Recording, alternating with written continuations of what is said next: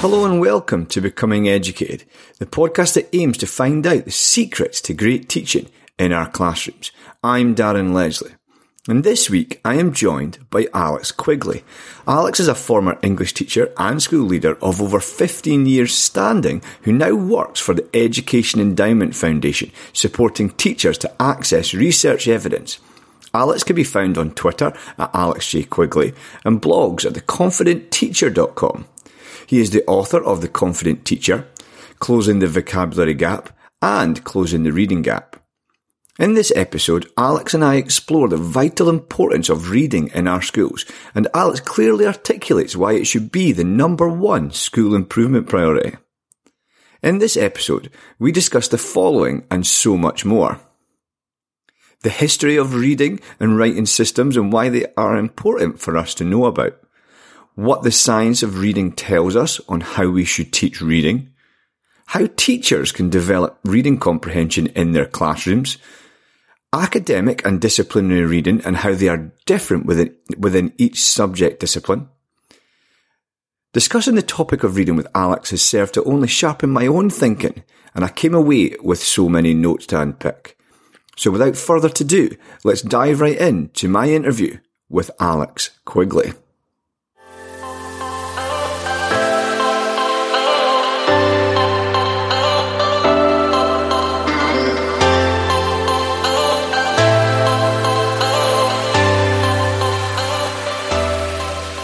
Alex, thank you so much for joining me on the Becoming Educated podcast today. How are you? Good evening. Yeah, thank you for having me. I'm good. It's been a busy day, but always happy to talk about reading. Oh, lovely. And it's such a pertinent topic just now, given the debates that are still ongoing. Such a fascinating debate. So as you mentioned, we're going to talk about reading today because I've not long finished reading two of your three books, Closing the Vocabulary Gap and Closing the Reading Gap, that have really struck a chord with me and helped with my own knowledge and understanding. So thank you for that. And I'm delighted to have you on to explore some of the themes there. But before we get going with that, can you share with the listeners just a little bit about you and your career to date up to this point, please? Sure. So about 20 years ago, I got a job as a teacher in York in a large secondary school, Huntington School. Waded through the first few years, found it a challenge, but then seemed to emerge into kind of come up for air. Ended up with a middle leader job, leading a large English department. And then I think social media kind of happened and got engaged with kind of educational voices on Twitter and started to get more and more interested in what people had to say and delving into research evidence and actually probably had a bit of a second career kind of thinking, writing about teaching, moved into senior leadership and tried to put it into practice, do good things. School went well and more I ended up doing projects outside of school, working with groups of schools in Scunthorpe and Blackpool and just places all around. And I think just step by step, I moved away from the classroom and ended up talking more and more about topics like reading, about using evidence, about vocabulary. And the more research I did and the more I wrote about it, I think the more people found that was useful. And so what happened, we had an EF research school at Huntington just over 5 years ago. So I headed that up. But I actually ended up joining the Education Endowment Foundation. I kind of just more and more, I found this niche about translating evidence into practice because I'd worn the shoes in the classroom, worked across secondaries, but across lots of schools of all different phases and was always curious about different subjects, different phases, different practices and debates. Ended up joining the EF and still, as a sideline, I write books in the evenings and on the corners of Sunday night. And I've got into a bit of a habit of that. And I think the more I've done that, the more I've kind of delved into literacy a bit more broadly. And And to be honest, you start teaching and you're expected after a few months of a PGCE or similar that, the majority of this. And I think it's only now that I'm recognizing just how much I didn't know. It's probably good, actually, in the first instance, given, just grappling with the complexities of the classroom. But I think now I feel like literacy's, an area I want to communicate with more teachers about, and reading, vocabulary, writing, talk, they really are the fundamentals of school. And, we'll probably go on to questions about it, but it's just so fundamental to people's success. And, on a personal note, I come from a family where I'm part of the first generation to go to university. Doing well at school was really important for me and to allow me opportunities that my parents didn't get, in reality. So for me, there's a real moral purpose around reading and vocabulary and writing, because actually they are the tools of school success. And some children get gifted them with ease and others don't. And I'm, passionate about that. Certainly I'd echo that last, because I'm very similar, that I'm first in my family to go off to university. And, I think moving forward, myself and my partner have children, they'll be born into opportunity. And it's, as you mentioned, it's a moral purpose that everyone has that. So I love that move from the school in Huntingdon into the EEF, and the EEF published some absolutely fantastic resources that have really helped me in my work as a teaching and learning lead. So thank you there. As you mentioned, we're going to dive into reading. I'm going to start off with quite a big question. Can I ask you, Alex, how important is reading, and why should teachers in schools prioritize reading? I regularly argue that I can't think and would like to be convinced that there's any more important school improvement priority than reading. I just cannot think of an alternative, because when we think about things like curriculum, well, reading is the gateway to the curriculum. If we think about pedagogy, well, you cannot think about teaching in the classroom without mediating the language we use in the classroom. And we know that so many of the challenges, and particularly as children move through school, that task of reading, that infinitely complex task that amazingly, our brain often makes look so easy, that gets harder and harder. And ultimately, we know the match between those pupils who read successfully, confidently, habitually, they do better in school, and the correlation, the match is so close, so strong that it's incontrovertible. I don't think anyone denies that. Reading's a master skill and so crucial for school success. And yet we also know that lots of children never quite become successful readers. From a really young age, we identify challenges before children get to school, because we know early talk, early readings, so definitive to almost getting your hook into the school curriculum and getting involved and understanding it and building those foundations. And then we also know, up to a quarter of pupils going into secondary school, they're not really, ready for that onslaught of academic language and the different types of reading activities they're going to get. And I think, along with myself, there's an irony of English teachers that assumes kind of knowledge and confidence. But I think most teachers of older students, openly recognize they're not sure what to do if a pupil's struggling with reading. They kind of, that happens earlier with other people. And so, I think it's crucial at secondary school. It's the gateway to the secondary school curriculum. And so I can't think of any phase where it's not essential. I can't think of, of any reason why it wouldn't be right there at the top of the tree for school improvement. So yeah, it opens up the doors. And, talk about university. Well, what is the gateway if not to be able to read and access all that complex language, be able to write about it. So it's just so fundamental. No, it's certainly, and you can see from even my experience in the classroom, even today, some children that struggle with reading, you can see how difficult they find all aspects of their curriculum. So it's so important. Yeah. Can I ask you then, Alex, are there any stats on how many children currently read or have access to books that would really help them? Yeah, so there's quite a lot of statistics, and I think often we need this full picture of, okay, what's the big picture evidence? What are the statistics? What are the practices that relate to that? What can we do about it? What are the things we can change in the classroom and outside the school gates?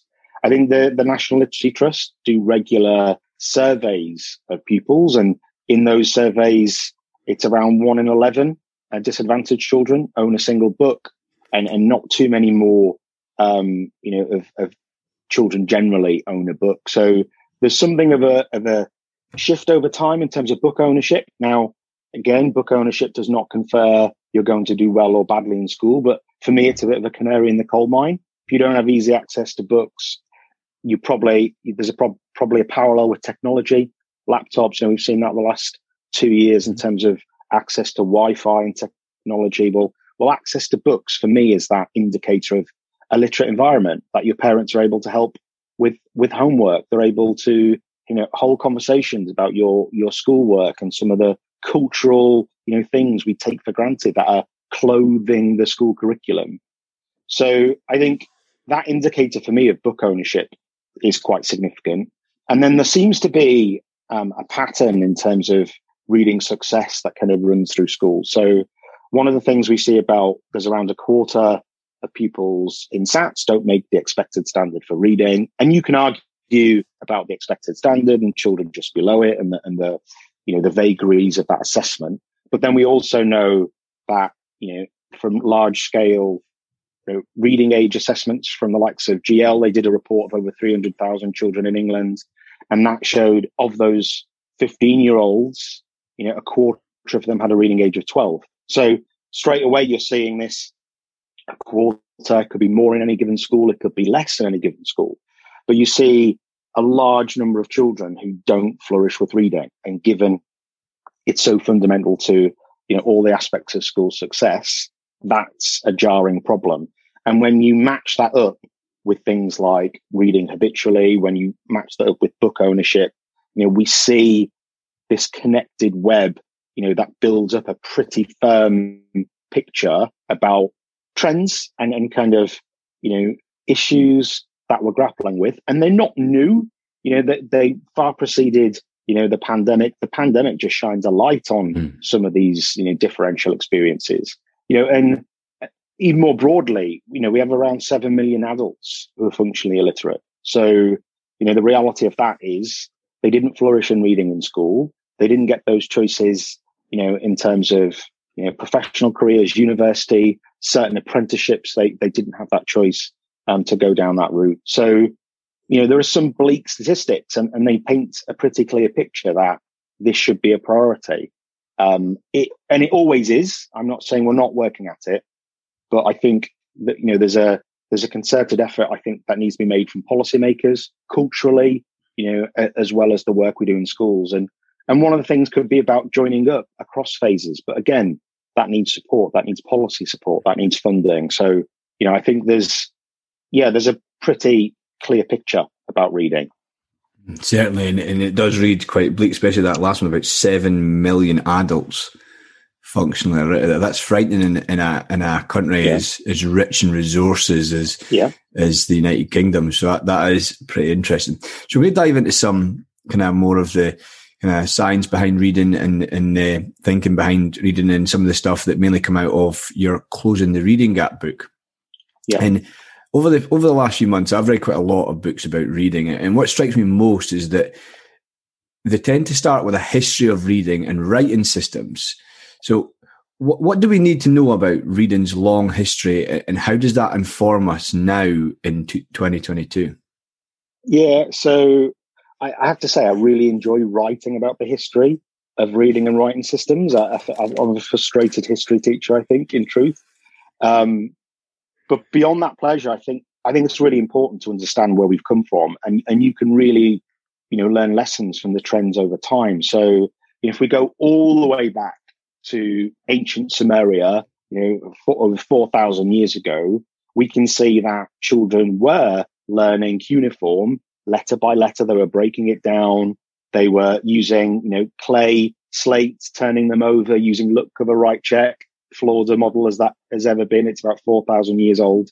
And I think we can see that the basic units. So now, focus on phonics and blending letters and sounds. I think the challenges have always been there around those basic fundamentals.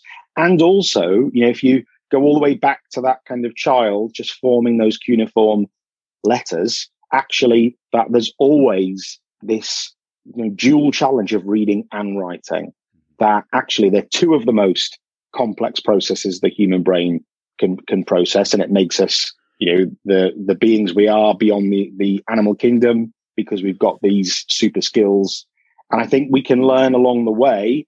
And I think so I've been more recently looking at writing development, and you look at the likes of the Roman system and famous teachers who started to formalize the approaches to writing, like Quintilian in ancient Rome.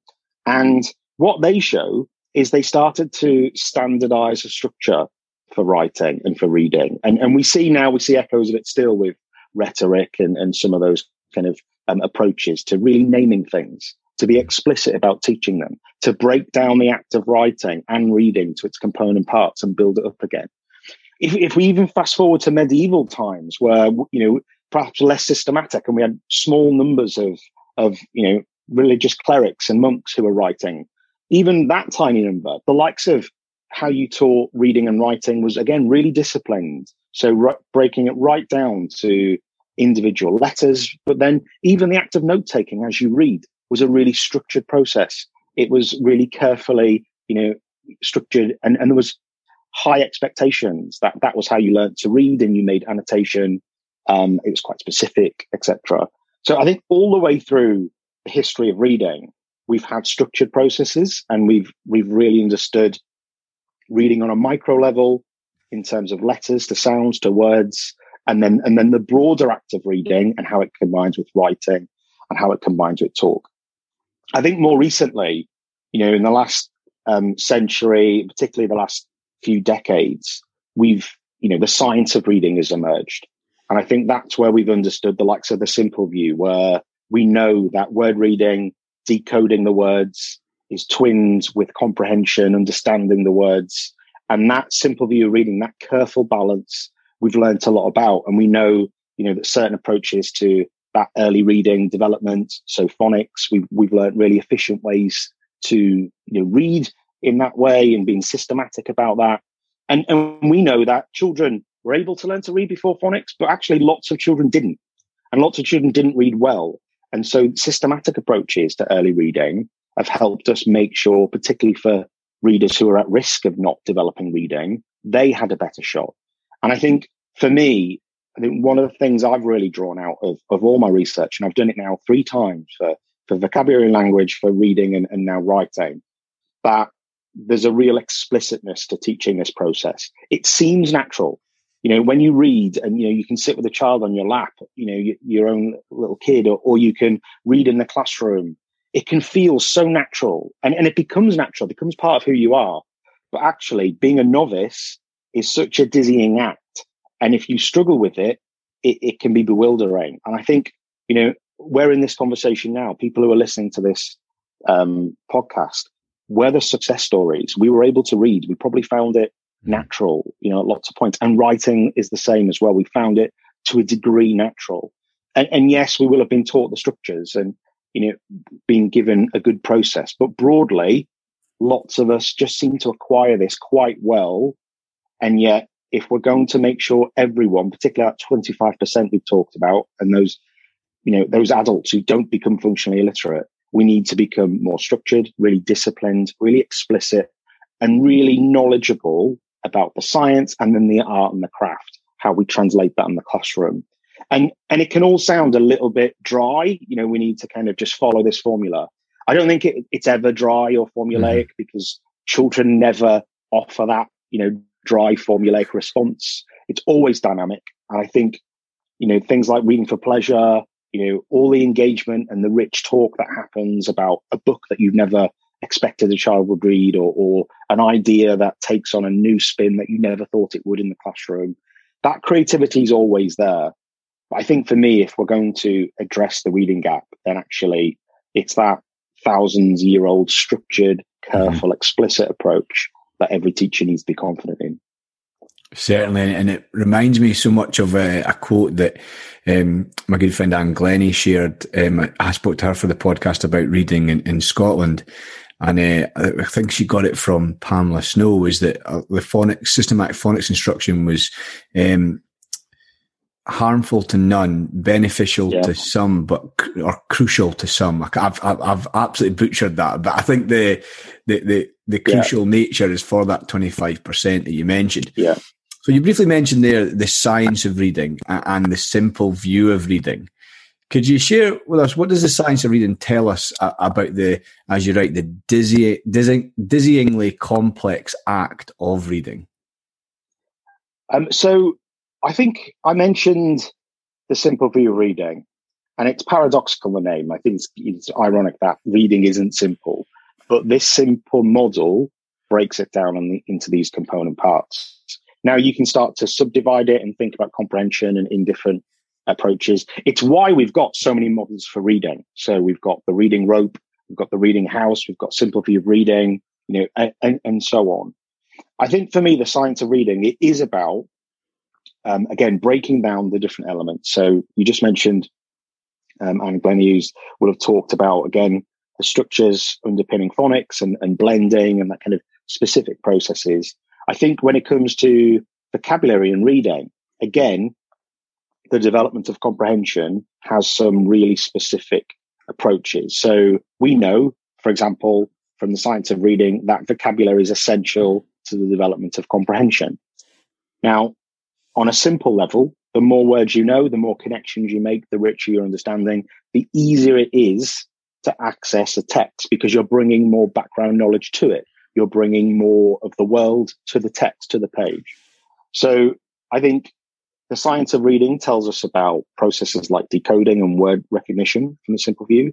It tells us about cumulative vocabulary and how important that is in terms of background knowledge. Again, it tells us lots about how background knowledge is important and how we need to build that and try and sequence and be cumulative, and how we need to activate it sometimes as well, asking the right question, making sure when people are meeting a new topic, it might be photosynthesis, that we activate their knowledge of words like photo and understanding of the natural world, because we don't expect that for the first time they'd understand straight away what photosynthesis describes.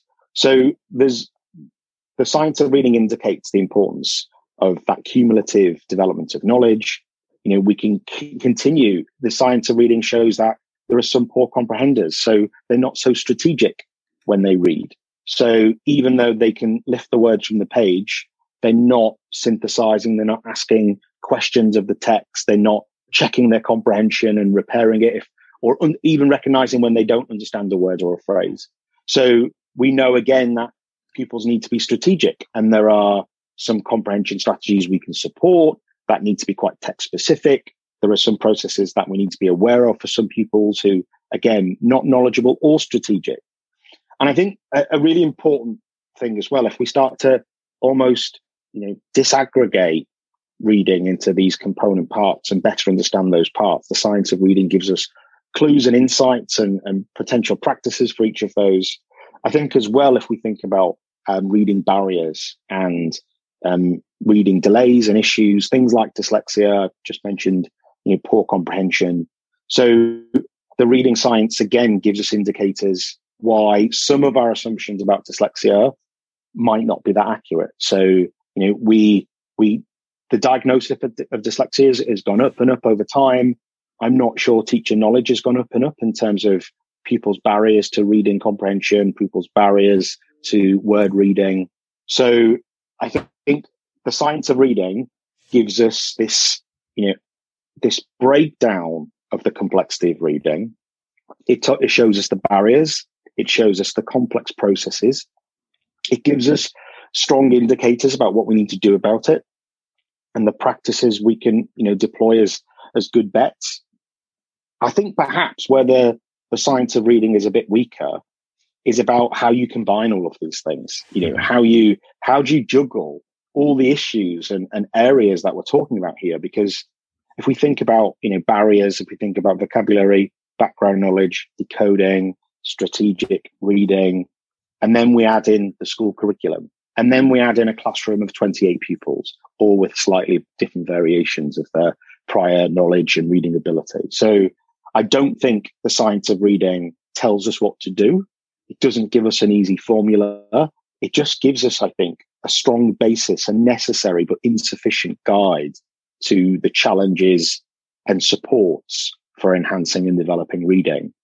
And I think, we've got a lot of craft knowledge about, how to support people's motivation, how to manage the emotions around reading.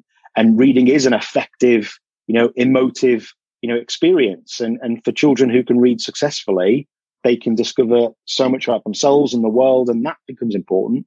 For a lot of children, we know the emotion of reading is one of frustration, and that, they face that daily. You described about the classroom today. Well, if we just try and walk a mile in the shoes of a pupil who every day doesn't have, that wealth of reading fluency, they don't have the vocabulary, they don't bring the world to the classroom like some of their peers, just how frustrating that should be. So I think the science of reading takes us a long way, but I think there's still work to do. And I think as teachers, understanding enough to be able to navigate the classroom is essential.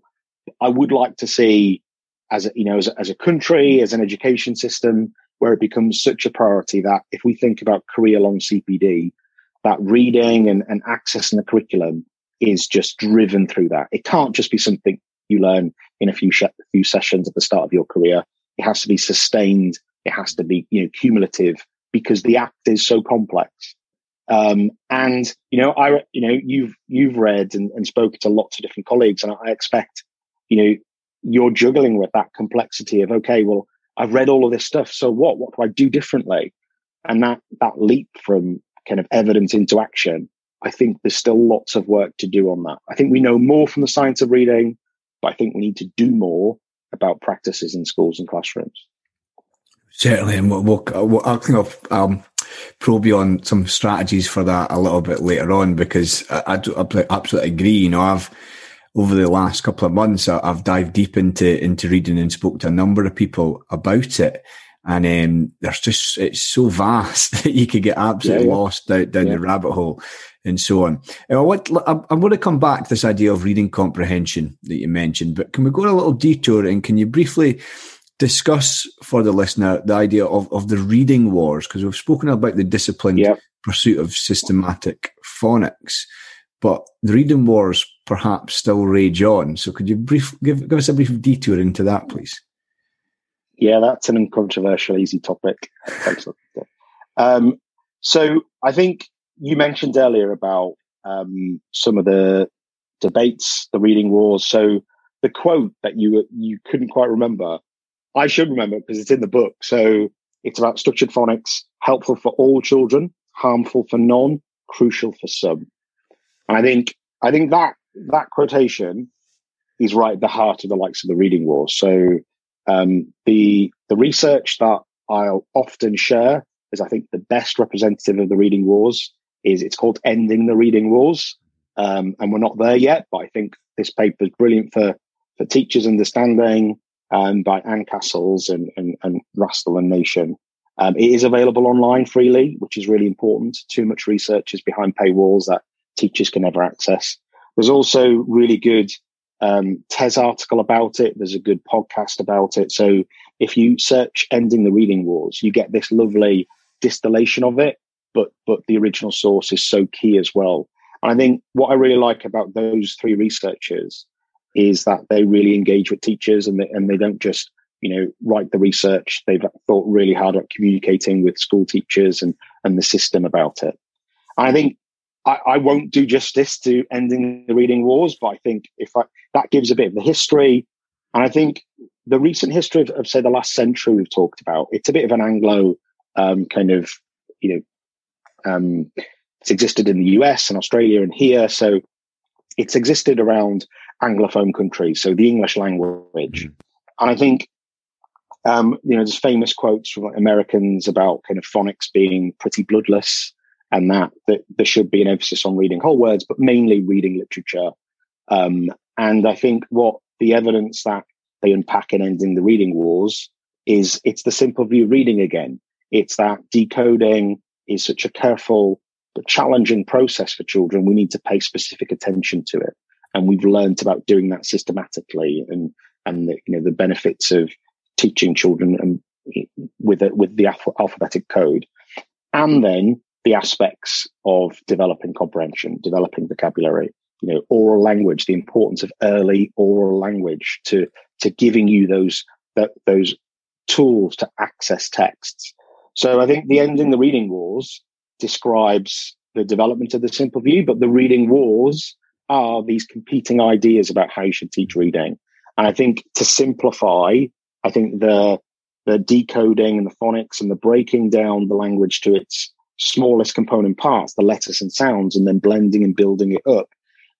And also at the same time, I think this is where some of the miscomprehensions and the arguments stem, is at the same time engaging children with rich literature, reading to children, reading with children, encouraging reading at home, and all of those rich experiences. So I think there's one side which is about breaking it down and working on phonics as a key unit, as phonemes and letters and sounds as a key unit, and phonics being a vehicle for that. And then there's a more of a whole words approach and an approach that doesn't see that that's important. And that's been going on for decades. There are some big hitters in that space who've who've researched different aspects. I think broadly, there's a strong consensus around the simple view. There's 30 years of good studies there that kind of show this important composite picture. So as you indicated earlier, I work for the EF. If you go on the EF toolkit, it's interesting because if you look at the strands particularly related to literacy, and you could argue quite a lot of them are, but phonics, there's been a recent real huge meta-analysis and looking again at those studies, and that shows, the real strong efficacy, of progress that structured phonics brings, and more recently in English schools, the emphasis on synthetic structured phonics, that's become the most common practice. And then also in the toolkit, you've got reading comprehension strategies. There's good evidence for that approach. And then there's oral language as well. So you can see how, developing reading's never one skill mastered. It's this complex, this composite picture. And I think the reading wars have often been warring factions arguing about one of the bits of the puzzle. But to simplify, I think, on one side, and it's a caricature to say sides, but there is that breaking it down to letters and sounds is the important starting point. And for the other side, it's not. It's that starting with rich language, starting with the text and then eliciting understanding from that. And I think it doesn't show any signs of stopping. So in the last week or so, kind of headlines being made about a recent study arguing about practices in schools and about how phonics is being deployed. And it's quite a political argument. And I think actually that's where the reading wars are often really unhelpful for teachers, because they start to move away from the science, which is pretty strong and well developed over time. And they start to move towards really strongly held beliefs.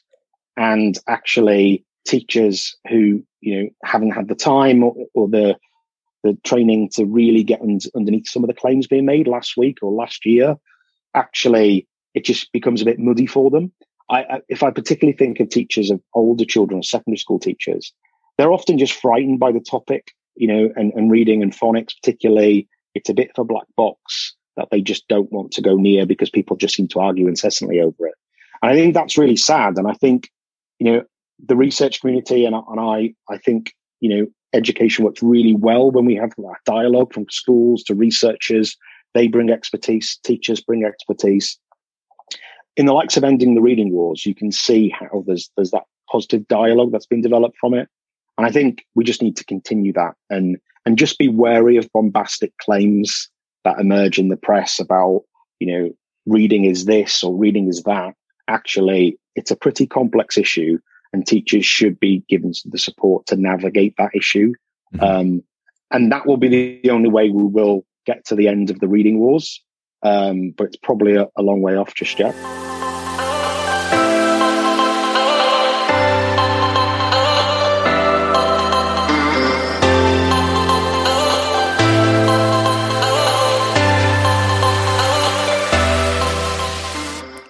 Like you, UpLearn is on a mission to help every student realise and fulfil their potential. UpLearn is an online curriculum learning resource for A-levels that helps teachers improve educational outcomes among students whilst reducing their own workloads. Developed by an experienced team of educators, UpLearn courses contain high-quality videos, quizzes and exam preparation material. Teachers direct students to certain sections of UpLearn as homework, facilitating flip learning, consolidation of classroom material and independent learning. UpLearn leverages cognitive science and evidence-informed teaching techniques, meaning that teachers can rest assured that students are effectively engaged and supported, both inside and outside of school. Over 150 schools have seen improvements with UpLearn's cutting-edge technology, including St Paul's Girls' School, Michaela Community School, and trusts such as Art Schools and the Harris Federation. 97% of students who complete an UpLearn course achieve A-star or A, with many starting from D's and U's. What could yours achieve? Find out by booking a demo today at uplearn.co.uk and be sure to quote Becoming Educated for a 10% discount. That's uplearn.co.uk, uplearn.co.uk.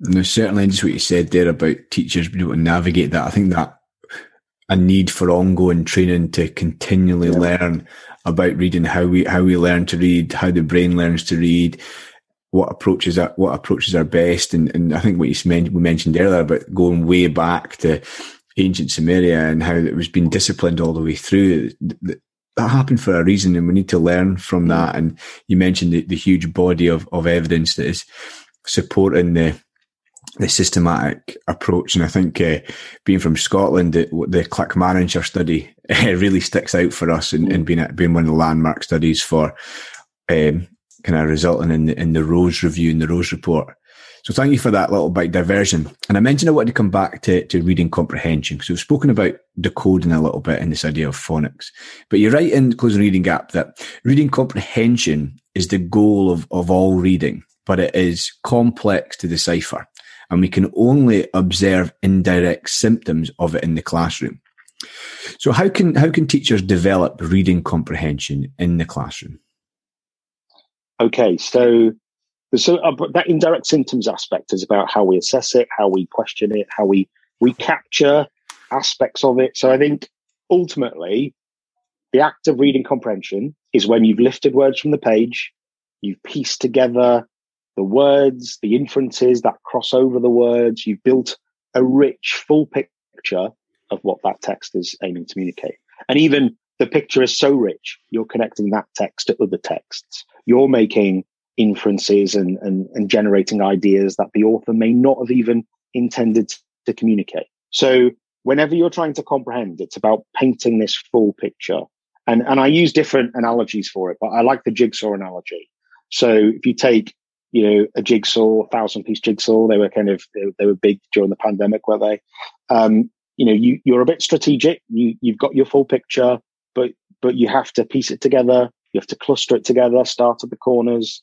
It's almost like the pieces are that knowledge, the vocabulary items that you're piecing together, and you're strategic. You're building that fuller picture. And effectively, the more words you know, the more metaphors you can detect, the more patterns you can see, the more you're aware the type of genre it is, the fuller the jigsaw, the fuller the picture. And you end up with this complete picture. And what's important about the complete picture, the more complete it is, the better your memory of that picture as well, the better your memory of the text, the more you can comprehend it at the moment of reading. So it's this brilliant piecing together of understanding, this dizzying act of understanding that you're enacting whenever you read 100 words. You're reading a great novel, you're reading a short poem, you're reading a textbook page. And I think when you think about it as a jigsaw, to strain the analogy, then it gives you indicators about how do we build this, how do we teach this. So if we we've got the box and we've got all of our pieces. That's our reading diet. That's our curriculum. That's the knowledge that we're going to communicate verbally. We're going to do lots and lots of reading, of course. We're going to read different texts. We're going to read related texts. So we need the pieces of the puzzle, and that's our curriculum. That's our reading diet. That's our reading choices. And that obviously changes through school. Early on, lots of fiction, some control text, some rich text being read to. And then you get to key stage 2, this more independent reading. By the time you get to key stage 3 and 4, you don't read so much fiction anymore. You read lots and lots of informational texts, and their pieces have changed a bit, and their text types have changed a bit. So the puzzle just keeps on moving about, keeps on changing. And so we need to identify the pieces of the puzzle. We need to carefully sequence our curriculum. We need to think about the knowledge and strategies our pupils need to deploy. And then we do have that strategic approach as well. So whenever we're reading something tricky, a Goldilocks text, that isn't too easy. So you're having to do a bit of work. You haven't got all the pieces. So you're having to, push through and make some predictions and piece it together. That's where we also need to, it's not just about imparting knowledge through the pieces. It's giving pupils that strategic walkthrough to piece the puzzle together. So that's where the likes of comprehension strategies, but just as simple as when we're reading a story in the year 3 classroom, or we're reading a worksheet, task in science, that we're asking questions. That's part of the being strategic about piecing together the puzzle. Over time, pupils become strategic and they become more knowledgeable, and reading gets easier and easier and seemingly more natural. So, as an adult, you can stand away and the child can, piece the puzzle together themselves. But each time in the classroom, we're looking to just increase the degree of challenge, increase the complexity of the text. So we need to step back, and that's where we need to help them out. And that's where we ask appropriate questions. That's where we get them to summarize at complex moments. That's where we get them to stop and just, be aware of their comprehension and talk about it and explain what they know, etc. So I think if we're going to improve teaching of reading and improve reading comprehension, it is about choices about what we read and about the curriculum. It's about teaching reading comprehension strategies, but overloading with that. It's about being sensitive to each text. So if we're reading a story in year 1 about, a cat in a rural scene, then we need to think, how are we going to activate this picture for them? How are we going to, make sure they understand this rural scene if they've never lived it, if they're unfamiliar. So there are choices in every classroom. Just before we read, what questions do we ask? What do we need to share about this world of this text? What type of story is it? What type of text are we reading? Then during the act of reading, we make those choices to chunk it down, small steps, be explicit about some of the things they need to know and understand and remember.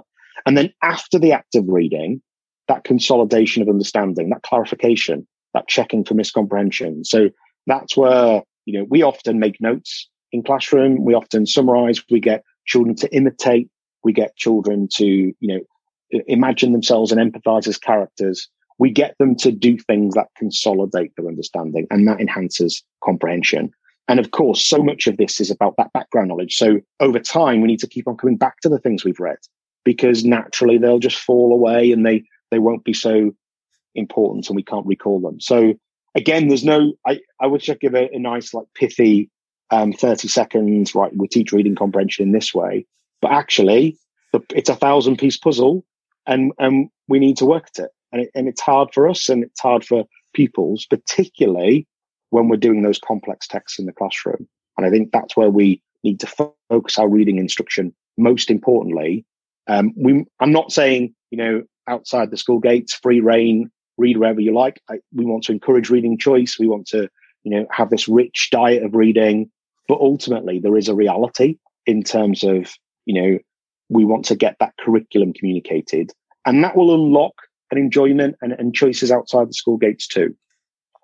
Certainly, I love that kind of analogy of the jigsaw, and kind of goes back to what is kind of thread right through this about the dizzying complexity of reading. I mean, there isn't not one way to improve a student's reading comprehension, but I like your kind of notes there on curriculum, the reading material that we choose, the questions that we ask to help unlock their thinking and their own comprehension. And it kind of brings me on to this idea of academic reading, because as students go through school, the reading that they do moves away from reading about the cat in early years to reading about quite complex topics, particularly if you're thinking about kind of material in history or science reports and so on.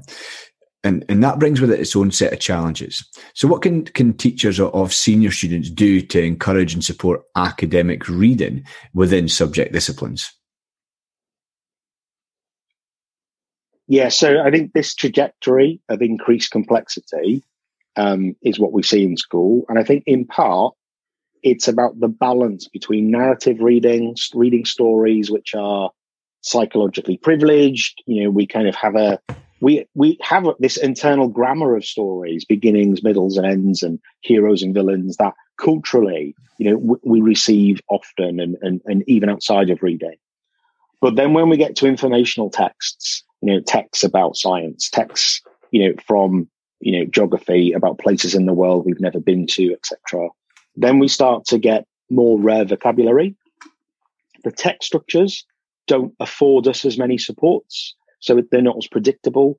And when we get to the likes of a textbook, if I'm being really simplistic, but it's accurate too, we get bigger words and we get bigger sentences and we get more abstract concepts. So the sentences get longer, more clauses, the words get bigger.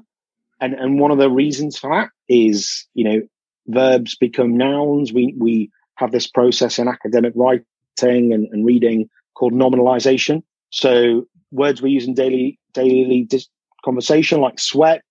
Well, when we're in biology or PE, we start to use words like perspire, and actually we describe the process of perspiration. So suddenly sweat becomes perspiration. And you can see how just in that micro example, this is how we get the big words in science, in geography, in PE, in mathematics. And they're all, again, words that come from Greek and Latin, and they have common roots, prefixes, suffixes. And this is the history of our English language, evolving over centuries, becoming more complex.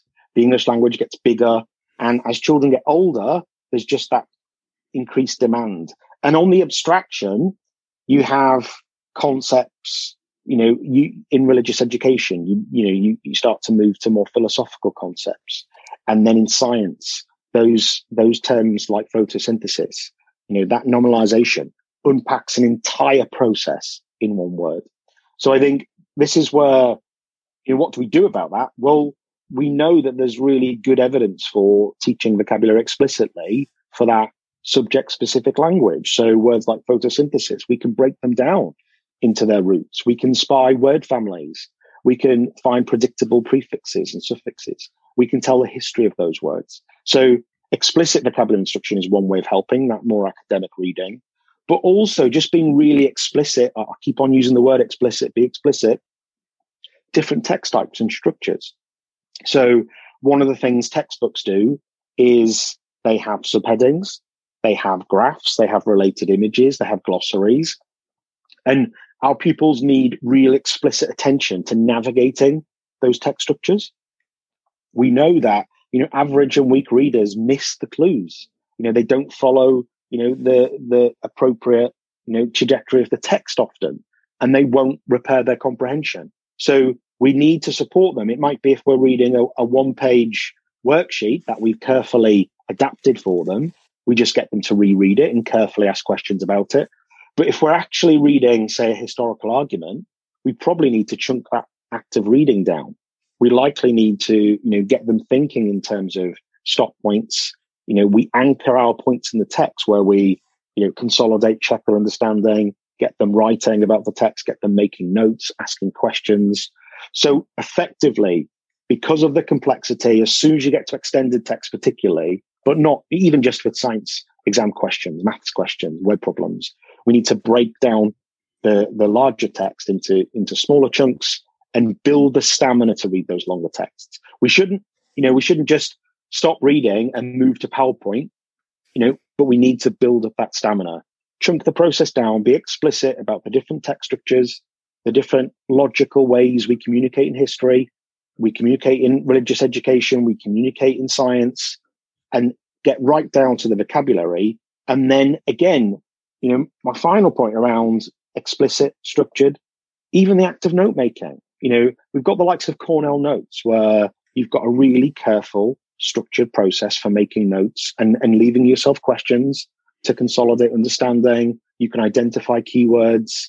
It's acts like that, just really careful note making that makes for that comprehension. And it's nothing new. Remember those, the medieval times and those monks making those notes.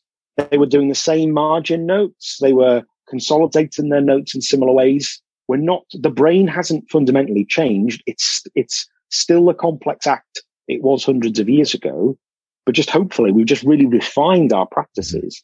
And I think particularly with academic reading, we know so much more about how to break it down.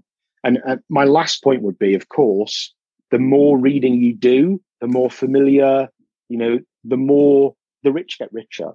So we have to think about reading related texts about a topic. We have to think about the reading miles we put in each week. There is no, it's a 1,000-piece puzzle. There is no, quick, 2-minute job here. It's a cumulative act. So doing lots of reading fundamentally is key, but along the way, we need to support it each step. Certainly, so much gold in there. Thank you so much. I love this idea of building stamina over time and text, and that's aligned to you made a little wee remark about moving to PowerPoint too quickly without children having the reading materials in front of them. I think that's so important, because I think far too often students have to read what's on the PowerPoint, where if they can have material in front of them, it would really help, as you mentioned, that reading miles. So sticking to this idea of reading in class, something that teachers are using quite a lot more is whole class reading strategies. So what practical strategies can teachers use for effective whole class reading? Yeah, so I work with lots of schools, primary, secondary, and I think there's been a real move in the last couple of years towards back to whole class reading, recognizing both it puts the reading miles in, you do more reading. So for older students, doing more reading in the likes of form time, trying to fit more reading into curriculum time and outside the school gates homework. I think what I've seen in terms of some of the habit changes there is we're moving a little bit away from drop everything and read, this kind of, just opportunity for independent reading. The child's chosen the text or not, and there's a reality I'll come back to there. I think there's been a shift towards a lot more teacher-led reading. And with the idea that you can have more complex text choices, you can read as a fluent reader and model the act of reading to pupils, and therefore give those little supports in terms of comprehension. So I think there's a couple of things I want to identify. If you want to do reading to the class, then we want to really model fluent reading. The pace, the rhythm of reading, the expression, all of those things matter and we want to model those for pupils. I think if we're doing that, it allows us to pick those complex texts. We need to be aware that pupils do need to have opportunity to read fluently themselves and read aloud themselves. So I think that's an important one, particularly for young children, but not exclusively at all. Actually, I think we stopped doing this far too early. And I think it should, go into the teens in terms of reading aloud. It might be in small groups. It might be in pairs, echo reading a line after one another, etc. It doesn't have to be whole class. But I think when we're doing whole class reading as a teacher, we're modeling fluency, we're picking a challenging text, and we're doing those small support and repair strategies often, checking understanding, consolidating. One of my favorite strategies, if we've read for 5 minutes, 10 minutes, is that just a minute. We ask a pupil, can you summarize what we've just read? Can you explain the feelings of that character? That one, just a minute synthesis, explanation, unpicking is so crucial to everyone's understanding of what's just read. We don't need to spend, half an hour doing 5 activities on the back of the 10 minutes we've read, but we do need to consolidate. We do need to check understanding. We do need to be explicit about that. So if we're doing whole class reading, that offers lots of support factors. If we are doing independent reading and it's drop everything and read, I think what's crucial is that quarter or more of children who don't read habitually, who don't have a book in their bag naturally because they've got a shelf of books at home. We need to support their reading choices. We need to structure this process. We need to not just support their choice. We need to model it with them. We need to think carefully about how we set up reading in the classroom. We need to think about how we're going to track what they've read and ask them those prompt questions. We might, if we feel confident with the group, work with a small group and do some focused reading with a small group and support. But I think that the gains of reading choice, pupils choosing what they read can be good in terms of motivation, but we've got to be aware that the reading rich sees every opportunity and they will enjoy independent reading. The reading poor won't seize that opportunity. So we need to think about supporting every child to exercise that opportunity for whole class reading. And sometimes it's a case of we pick the text for them, or we give a bounded, limited choice that can still generate that motivation. So it almost depends what we're looking for. If we want to improve comprehension, then maybe we're focusing on reading to pupils. If we want to get the reading miles in and read more, because you read more if you read silently, we might get pupils to read, but structure that. If we want to improve reading fluency, they need to do some practice as well as hear great models of reading. So it can come down to what our aim is and being careful and intentional and explicit about what we're after, and then break it down and support it as necessary. Brilliant. So much strategies in there. Coming to the end of the interview section, we've explored so much, going right back to 4,000 years ago up to now and in between. And before we move on to what I call my quick fire section, my last question for you then is, what practical strategies do you offer for closing the reading gap that a school can do? A whole school. Yeah. So I think that's why whole class reading, that's why drop everything and listen, that's why these approaches have caught on, because they're scalable across the school, aren't they? You can think about your book choices, you can think about library stock, so there are certain approaches that are amenable to a whole school approach, like drop everything and listen, like those type of, celebratory days, kind of having a focused look at, say, vocabulary instruction, etc. They work at whole class reading, at whole school level. I think at a fundamental level, we started talking about the complexity of reading. Step one is about professional development for teachers. Sustained professional development. That's targeted. That's realistic as well. So if you're a senior school science teacher, it's not realistic that all of your professional development time is on academic reading. So we need to think about what a steady diet of that would be. If you're a year one teacher or an early years teacher, well, early language is so fundamental to everything you do. We can expect that that's a big portion of your training and development. So number one, fundamental, is training time to understand the challenge. And then that's when whole school strategies make more sense. How many times do we do a whole school drop everything and read, and half the staff don't really buy in because they're not really sure how to do this most efficiently. They're not sure how it's effective, and they don't know why a couple of kids really hate this, and they're not sure what to do about it. So we can't I'm not going to jump to whole school strategies without first that foundation stone of professional development, and sustaining that and checking it and personalizing it where appropriate. And then I talk a lot about disciplinary literacy. So my background as an English teacher, the worst thing to try and do in a secondary school, in senior schools in Scotland, is to tell science teachers to teach reading like an English teacher. Actually, there are disciplinary differences. So you read historical sources and you corroborate those sources. You think about the author. You think about reliability. You don't do that with a science textbook. You don't do that with maths problems. And then in English, you think about the author in slightly different ways. So we need to be sensitive to subject differences and train teachers appropriately at each stage. I think then I will come back to those. The fundamental principles is about pupils need lots of practice of reading. So how are we going to do that? They need it broken down, scaffolded, supported. How are we going to do that? And they need some items like like decoding, like word knowledge, like being strategic. They need fluency. They need these developing. And in every school, there'll be different needs. So what I don't want to say is everyone do drop everything and listen. That's the thing. That's the secret. That's the silver bullet, because it probably won't be. In some schools, that might be a really great starting point to get the reading miles in, to build the fluency, to make text choices that build the richness of that curriculum. That's so crucial. But in other schools, it won't be. In other schools, it might be appropriate to focus on fluency in another way. It might be appropriate to think about subject-specific vocabulary.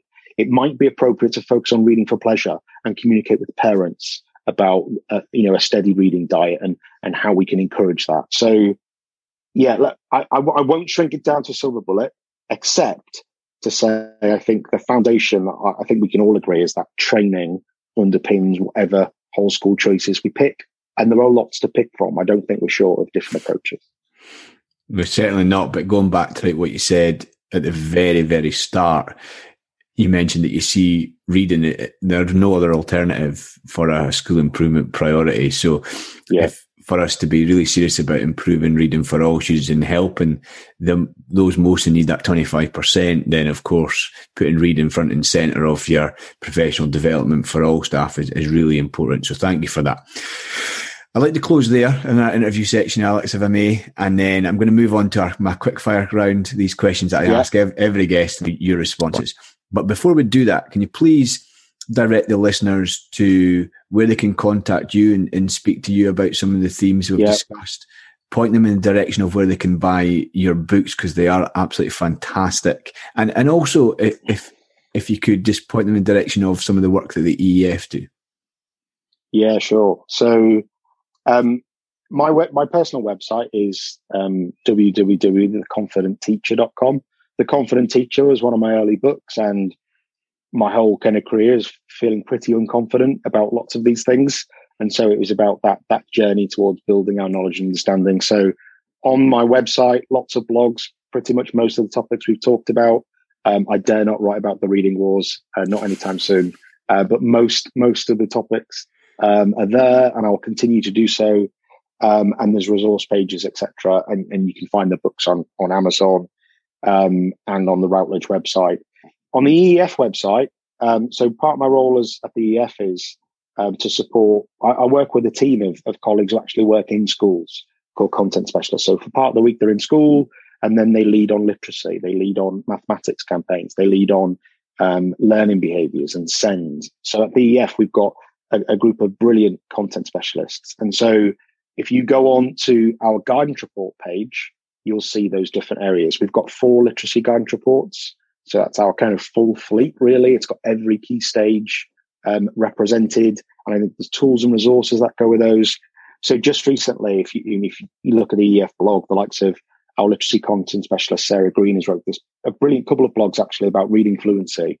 And I know the first one, I think there's thousands and thousands of readers. So there's a big appetite for accessing the evidence, but also accessing the tools, resources. So those guidance reports come with accessible approaches. And then you can go on the toolkit and look at the phonics strand, the oral language. You can look at reading comprehension strategies. You can look at the early years toolkit, which is again differentiated as well. So yeah, there's lots on there. And I think the thing I'd say about literacy is, again, we're not short of it. It's about finding time for colleagues to get to grips with it, to talk about it, to make sense of it, and to apply it. Certainly, and I hope podcasts like these help professionals sink their teeth in. So thank you. And there's so much gold on the EEF website, and the guidance reports really are fantastic. And they come in small 7 steps and so on that really break it down for you as a reader.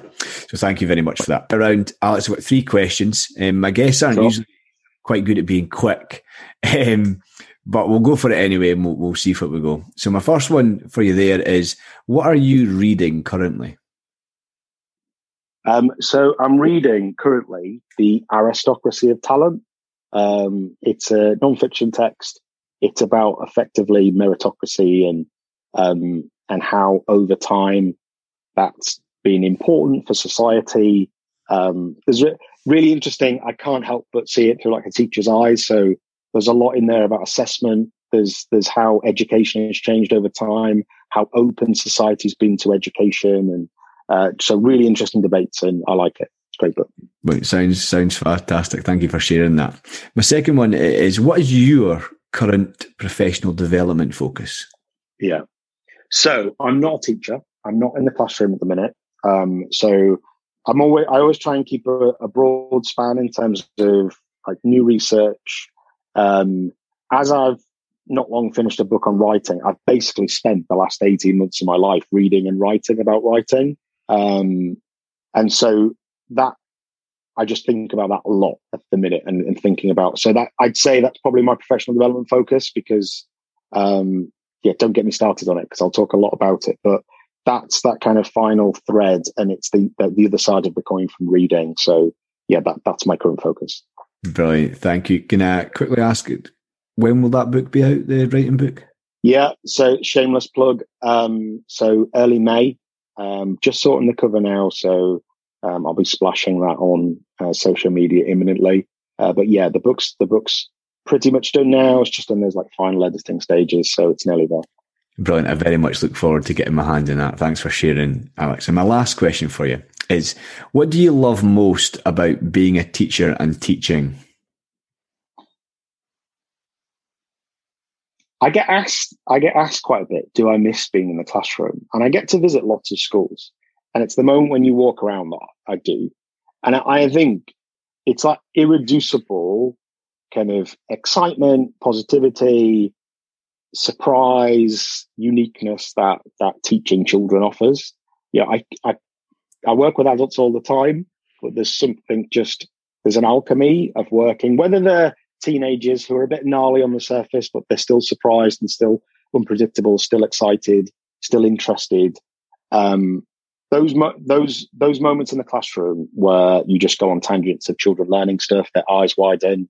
And I do love it with reading. So if reading gave me opportunities to go to university and to do things like this, then I love when, you've got a book or you've got a poem and you know what's coming and they don't know what's coming and they're surprised. And I love those moments. And if I think about, so one moment is Private Peaceful, the Michael Morpurgo story. So, you get to the end of that book. I won't ruin it if anyone's not read it, but there's just a really emotive point.